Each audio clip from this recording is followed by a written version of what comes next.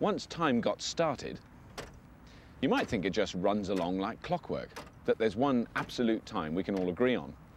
Isaac Newton thought so, and in everyday life it's more or less true. But Albert Einstein said something remarkable, revolutionary. He said speed slows down time. Your time and my time can get out of step in a very simple way. If I were to just get up and wander around this room, for example, then there would be a very slight mismatch in the, if you like, the rate at which my time and your time progressed. So if I carried a clock with me, which was very accurate, and we synchronize clocks before I wander about, and then when I sit down again we compare, there'd be a very slight discrepancy between us. So time is something which depends upon your state of motion, and that's something that can be directly demonstrated with experiment.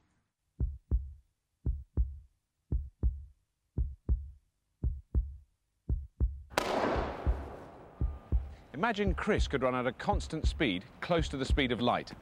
Then some strange things start happening.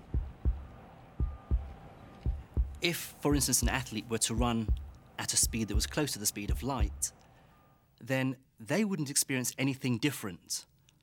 But for someone watching them zoom past, they would see, first of all, that if they were carrying a stopwatch with them, that was ticking by more slowly. So time was going by more slowly for the moving athlete.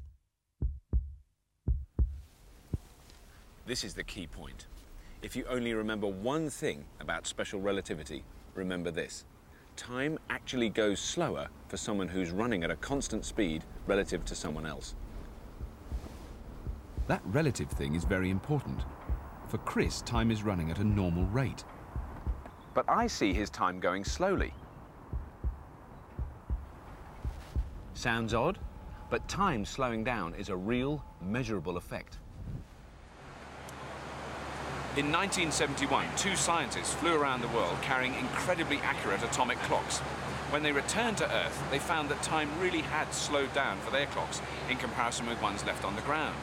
But it's such a vanishingly small effect, we don't notice it. This effect is very small. We're talking about tiny fractions of a second. However, if it was possible to travel near the speed of light, this effect would be very marked indeed. Because Chris is moving relative to me, I see his time moving more slowly. But how does Chris see my time? The interesting thing is if the person running looked at you, they would see your time slowing down as well. This process is completely symmetric, and that is why it's called relativity. You would also be moving at high speed according to the athlete, and so all these relativistic effects would occur for you as well. Have you got the time? Because, I mean, well, you see, it's relative. You see, your time... My time is relative? It's relative to you. It's not, it's different to me. So we don't have the same time? No. There's an interesting little story that Einstein developed an irritating habit for a short while of saying, what time does the station leave this train? And his meaning was that you simply can't tell the difference if the train is moving or if the rest of the world is moving underneath you. It just happens to be easier to get everybody to agree that the train is moving and the world isn't. But there's no basis in physics for doing that. That's the thing about relativity. You've got to think about how one thing moves relative to another. Oh, God.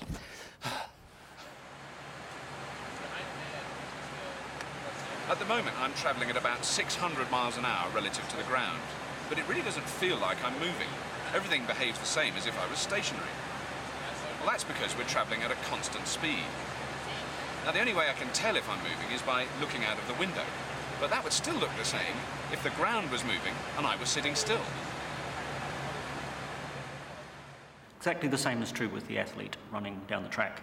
An athlete running nearly at the speed of light, zooming along, says, oh look, I'm staying still and all these people are hurtling past me at nearly the speed of the light backwards.